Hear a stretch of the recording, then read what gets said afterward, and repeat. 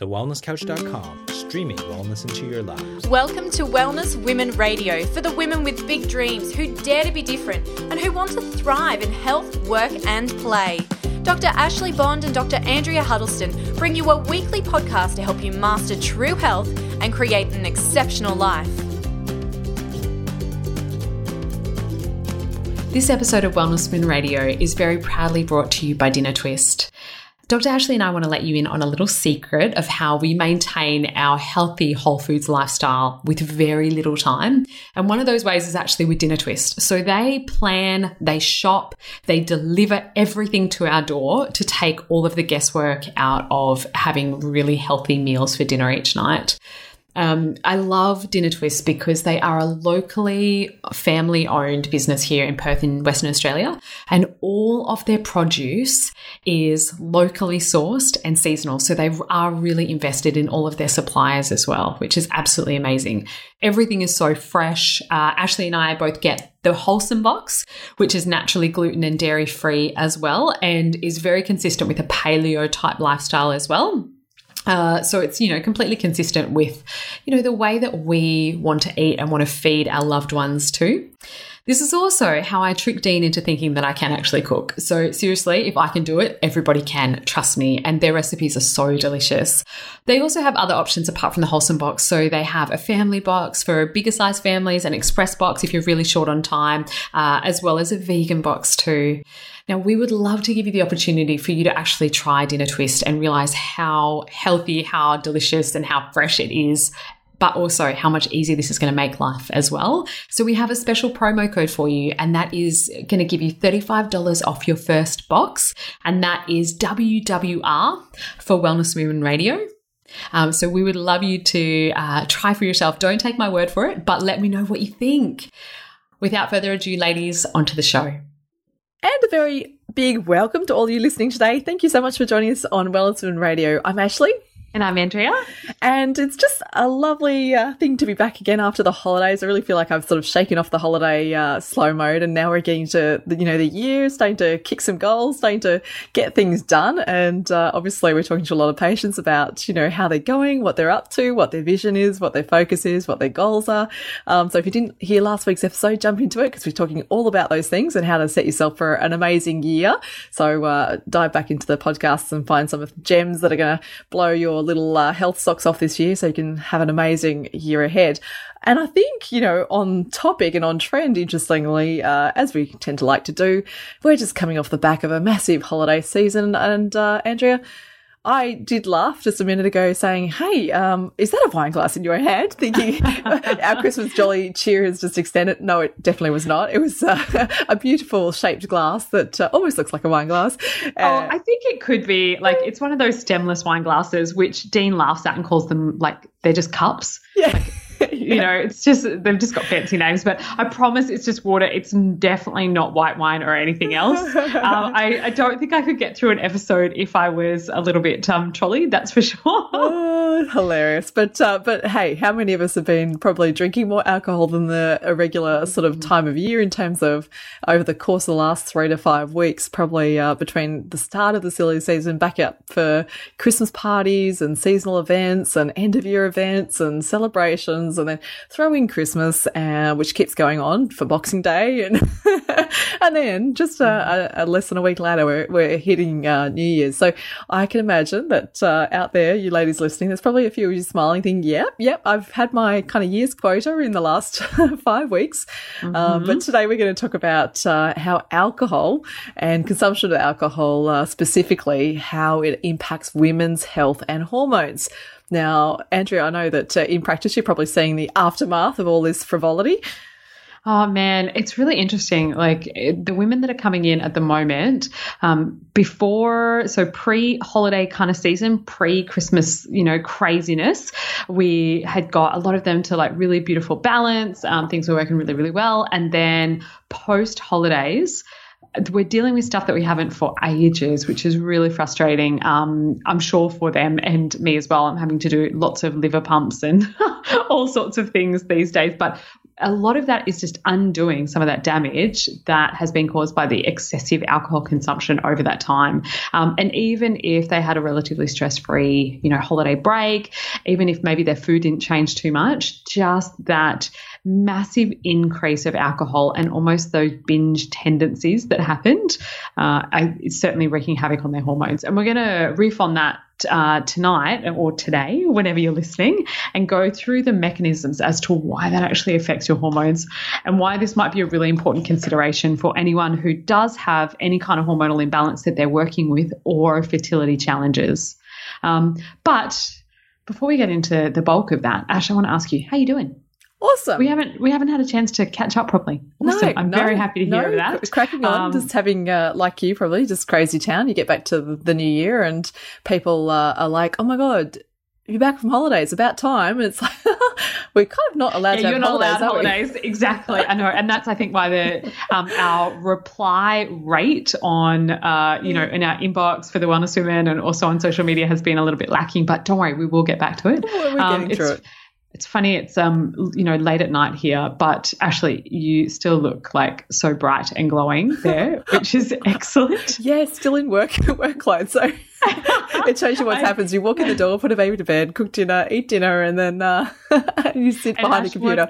What did you have for dinner? Oh, well, look, I've got to say, we do a shout out to Dinner Twist, but it totally makes my week so much easier when the Dinner Twist box arrives on a Monday afternoon here in Scarborough, and I get to open it and go, awesome, there's my week's meal sorted. I don't have to think about this. So, it was a beautiful fish dinner and fresh vegetables, beautiful mango, lime juice. Oh, so good. So if your taste buds are watering right now, they should be, because mine certainly were just making it. I think tonight we had the grass-fed steak and the char-grilled vegetables, which was delicious. Or with the what was it, Romanesco sauce? So good.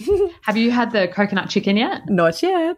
Oh, that was my favourite. Tomorrow night. Anyway, okay. We always get asked what we eat on a regular basis, and we're actually going to do a podcast episode specifically on, what a day or a typical week looks like in our pantry and the things that we're consuming. I'm more than happy to, publish what my food diary would look like, but it's just funny that we get those questions. So that's why I thought I would see what you had for dinner, and maybe there was an absolute absence of alcohol there, though, right? As well? No alcohol? Oh, look, you're talking to the queen of someone who I just don't, it's not my thing. I just don't do it. Like, people happily have a glass of red with dinner. I don't. I don't know why. It's just been my whole life. It's just not a priority. It's never been part of my kind of social habits. I learned how to socialise without alcohol, so I don't feel like I'm pressured to have a drink if I don't want one. We had a gorgeous 40th party, the other day, Andy, and how fun was that? Dress up costumes. If you haven't seen the photos, we'll have to post one. Oh, Andrew was like crazy dog lady, and I was Ray, the kick-ass girl on Star Wars. So anyway, that was our just alter egos. Just our alter egos. Of course, I don't think that's your alter ego though. That is actually you. This is my first personality. It's all right. There's quite a few of them, so it's got to be one of them, right? Yeah, so funny. But that was it. Walked in the door. We've got an open bar, right? She's an amazing host and just let everyone put on tab whatever they wanted. But for me, one glass of champagne. The rest of the night was on lime soda. Like I just don't. Yeah, it's just not my thing. But.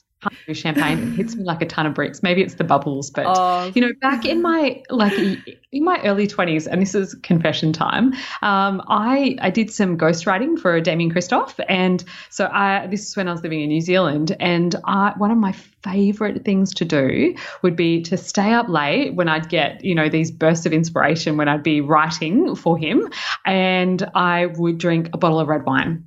It would be like a New Zealand Pinot, and I had the best time, and that really got my creative juices flowing. And if I tried to do that now, I would not be able to get up in the morning. So I think that there's this funny saying that the biggest indicator of a hangover is simply age 30 and above, and I think that that's absolutely true. But there's also so many more important things that I'm paying attention to in terms of my physiology and my function nowadays that I just find if I do have alcohol, it slows me down so much. It's just too hard. Yeah. Well, look, so ladies, if you're now saying, okay, great. You're talking about alcohol. Like, what about it? What do I want to know? Tonight we're going to talk about, or today, or, you know, wherever you are in the world, whatever time it is for you, we're going to talk about how alcohol can impair some of the hormone system's abilities to function well. And these come under the categories of things like the production, utilization and storage of energy, reproduction and fertility, maintenance of blood pressure and bone mass, and growth and development. And obviously we love talking about the whole idea about the reproduction fertility stuff. So we're really going to focus in on that and dive deep into that, because that's really where the big player is in most of our clients and most of the people we work with, is obviously the impact it has on hormones. So, and interestingly enough, I get this question all the time from couples who are trying to conceive, is when they're actively trying, they're saying, okay, which day of the cycle do I stop drinking? So they're sort of asking and implying that if they stop, say they're, you know, trying to conceive around that ovulatory time, if they stop drinking a day or two beforehand and then, you know, a day afterwards or whatever, is that good enough? And unfortunately, the answer is absolutely not. As soon as you start, you know, you make that decision that you want to have a baby, you need to be acting as if for both the male and female, and you both need to be getting off alcohol. If there's any questions about that, please go back and listen to the podcast episode that we did on holistic prenatal care, because we really talk in more detail about, you know, the health of the child that you're conceiving comes from the health and the maturity of that egg that's being matured in the ovary, as well as that sperm potential as well. And that is creating, you know, all of that genetic and health material for that baby for the rest of its life. So it's not just what happens to your body when you're actually ovulating, when the egg is being released, that's being exposed to everything in your system, but it's the entire time leading up to that as well. And look, conception's not suddenly the time when you can start drinking again just because you conceived. We obviously advocate for zero alcohol throughout any woman's pregnancy. And if you're like me, also make your husband do the same thing, so that that you don't feel left out, and that they have to at least do one part of the challenge of, you know, pregnancy that you have to experience. Luckily, like I said, I'm not a drinker, so it didn't bother me at all. But I thought, no, bugger that. You know, Pete can actually abstain for the period of my pregnancy, because it's two to tango, right? Definitely. Absolutely. Okay. So let's get into some of the details. So first and foremost, alcohol can absolutely screw with your hormonal balance. So we know that it can really increase estrogen dominance. And this is something that we see so often. And as that estrogen goes up, then it decreases progesterone as well. And this is both in premenopausal women, so cycling women, perimenopausal, and even more so postmenopausal women as well. And it definitely messes with testosterone as well. So it's this very basic but also complicated system as to how it happens. But there was a systematic review published in December 2017. So, you know, it's only just 12 months old. And that study was called Sex Hormones in Alcohol Consumption. And what they found conclusively was that alcohol increases circulating estrogens. We also know it's really taxing on our liver, because it takes a whole bunch of different processes to break down that alcohol in our liver. And women are at much more of a risk of liver disease and hepatitis or inflammation of the liver, and are more likely to die from cirrhosis as well than our men. And women are also much more likely to suffer from alcohol-induced brain damage than men. So we really get, like, you know, a pretty poor deal on all of these things. And I segued a little bit off of how it actually impacts hormones there, Ash. I was sort of just on a roll as to, you know, this is not good stuff. But also from the Harvard Medical School has published lots and lots of information about this. But in particular, they've shown that 3 alcoholic drinks per week, so 3 standard drinks, increases a woman's chance of breast cancer dramatically.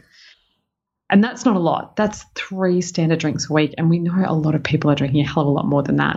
Interesting, isn't it? And that's, I guess, where it falls into that, because that was the elevated risk. Some of the studies showed, because there was another study that, because, you know, obviously the caveat there is it all wine? Is it some wine? Which ones? You know, which alcohol and all that. So yes. this is people trying to get out of jail free, right? They're trying to go, well, hang on, that's just the white wine. I drink red, or you know, don't worry, I just drink spirits. So you know, it's not alcohol. Yeah, and didn't you see that newspaper article that came out that said, you know, drinking one red wine a night is good for you because of the polyphenols, or you know, what about the French paradox where they drink red wine with every meal, and they, you know, reduce their risk of cardiovascular disease and all sorts of things. And yes, there is conflicting evidence as to, you know, whether or not certain types of alcohol, including red wine, may have certain effects for certain things.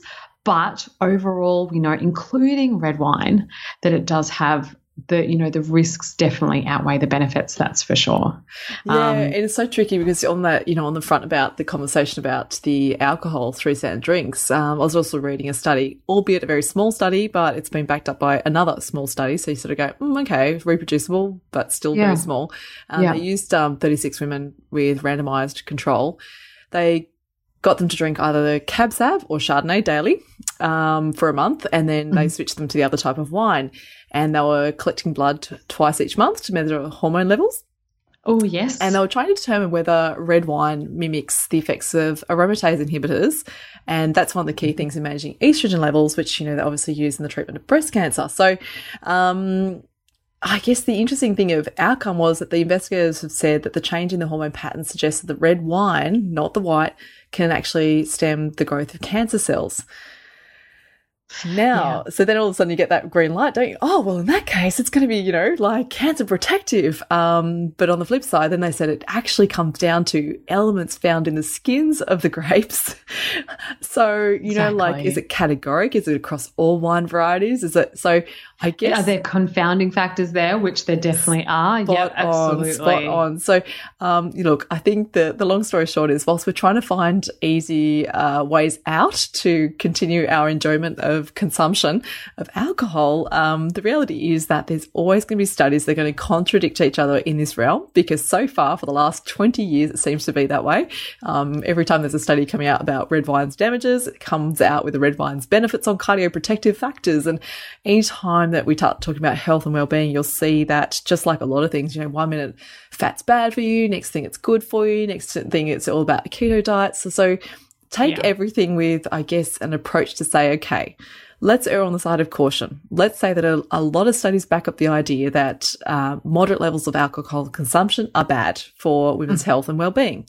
They do have a negative impact on glucose handling. They have a negative impact on liver function. They have a negative impact on health and fertility.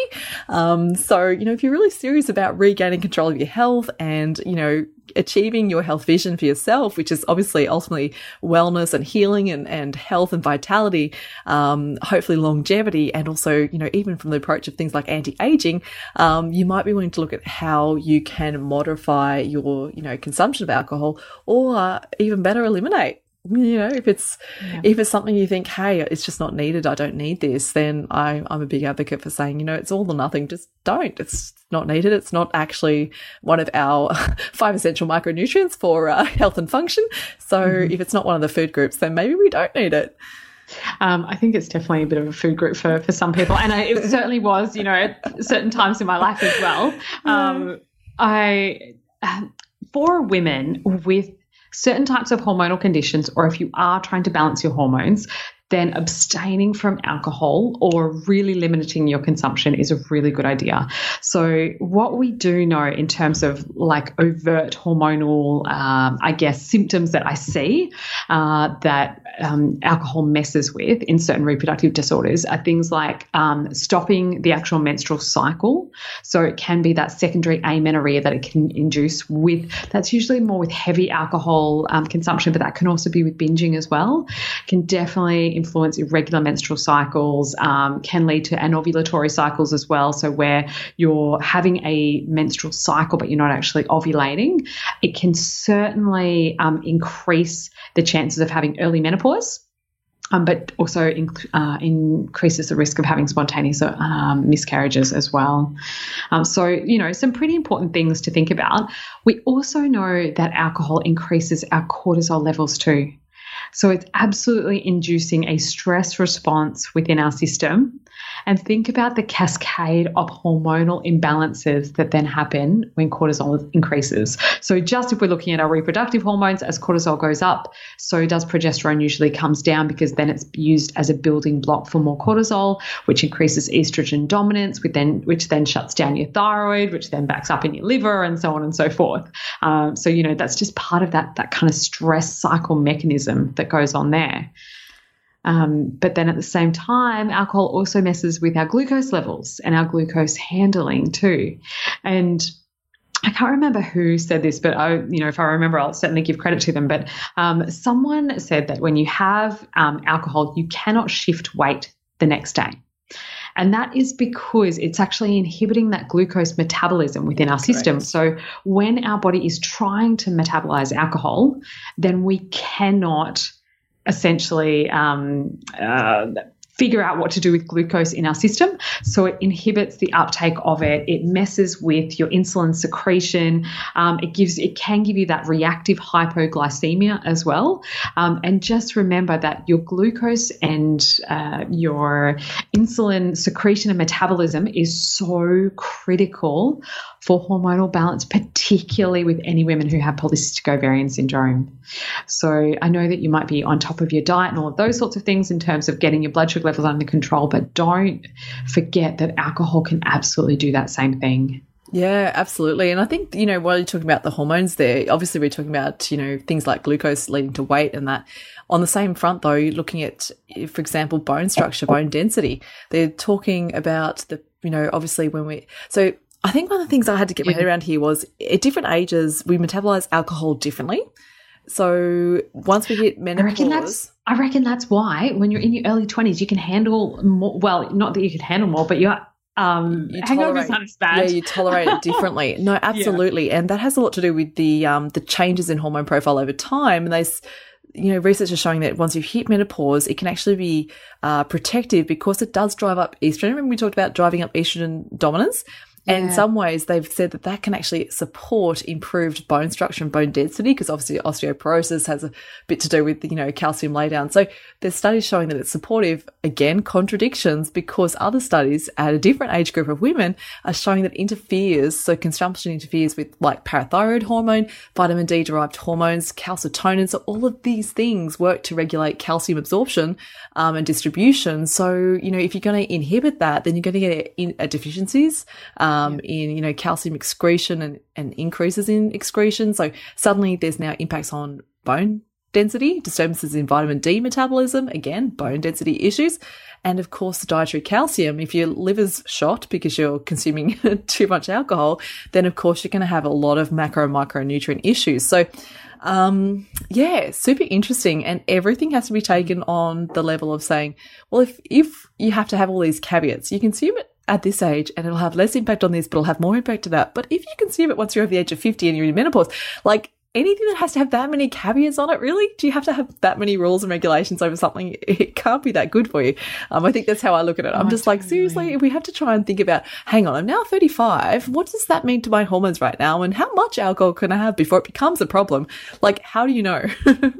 And Ash, I like what you said about the in menopausal women in certain circumstances. From the research I've read, it's increasing circulating levels of estrogen, but it's almost like, think of it like the toxic version of estrogen, which doesn't necessarily have good hormonal balancing effects for you. It's just, screwing with your system. But let's not forget the dudes as well, or our lovely men. Alcohol absolutely affects sperm quality and their fertility potential as well. So it's going to mess with the morphology and the essentially the size, the shape, and the numbers of sperm. So the quality of those guys, which is pretty important. But it also is like what you're talking about, Ash. It increases those aromatase factors, or it messes with them. It decreases testosterone production for men, which means it's going to increase their estrogen production, which is a very stressful state for men's systems, which absolutely increases all their inflammatory markers as well. And when they're in that state, that's going to affect their sperm production and their quality and everything else, which is obviously going to lead to lower reproductive and fertility potential. But it also, this is when we see men with, like man boobs and muffin tops and those sorts of things, because it's shifting that weight distribution and that hormonal production into, that more sort of feminized picture. And I guess, ladies, if you've ever wondered why, like you see those pictures on the, doors at bars and clubs, and why men can have 2.5 standard drinks or 2 standard drinks in the first hour and 1 or 2 thereafter. I don't even know what it is because I don't even look at it. But, and women have a lower level. The reason behind that is that we have a greater, ethanol has a greater impact on us. So what it comes down to, and it's primarily because of body water, this is where ethanol is distributed, and significantly smaller than in men. So most women's body frames and body mass via body water is significantly less than men, and that's why we don't metabolize it the same way at the same rate. Yeah, interesting. I had wondered. I'm like, is it because the liver's bigger or liver's smaller? It's not just a sexist thing. No, it just comes down to women's, water handling. So I thought that was so, I actually didn't know that. I just kind of assumed based on body frame and, maybe metabolism speed or something like that. But that's the underlying why. So I guess whether you like it or not, regardless of body weight, and that's the other side of that thing, is it says it doesn't matter about what body weight. So interesting. Okay. Very fascinating. And just a couple of other little tidbits is, don't forget that alcohol is going to mess with your gut microbiome. So, so super important for your hormonal function and balance as well. It can shift the production, or I guess the balance of your good bugs versus the pathogenic species, and can certainly lead to gut dysbiosis as well. And I'm also just, this is me just postulating as to the liver damage that increases with women at a higher and faster rate than opposed to men, is when we drink too much, it decreases our glutathione production, and glutathione is one of those really important things that helps with detoxification pathways, particularly in the liver. So I'm just wondering if that's also part of that too. It's also, glutathione is essential for your immune system and everything else. So it's very hard for us to detoxify and to deal with ethanol and those sorts of things when there's just, our alcohol consumption keeps increasing. Well, all right. Well, I guess on that note, I just think I'm that means everyone's putting down their glass of bubbly. But we're not saying that you absolutely have to stop completely or anything like that. But it's just, this is all about informed choice and making the best decisions depending on, what your current health goals are. So, ladies, we would love to hear what you do instead of drinking alcohol. So, do you make yourself mocktails? Do you do what Ash does with your soda and lime? You can please communicate with us on Facebook. So facebook.com/The Wellness Women. We're on Instagram @The Wellness Women Official. And ladies, until next week, be well. This has been a production of TheWellnessCouch.com. Check us out on Facebook and join in the conversation on Facebook.com/The Wellness Couch. Subscribe to each show on iTunes and check us out on Twitter. The Wellness Couch, streaming wellness into your lives. Whilst the Wellness Couch presenter endeavor to provide accurate and helpful information to their listeners, these podcasts cannot take into account individual circumstances and are not intended to be a substitute for health and medical advice from a qualified health professional. You should always seek the advice of a qualified health professional before acting on any of the information provided by any of the Wellness Couch podcasts.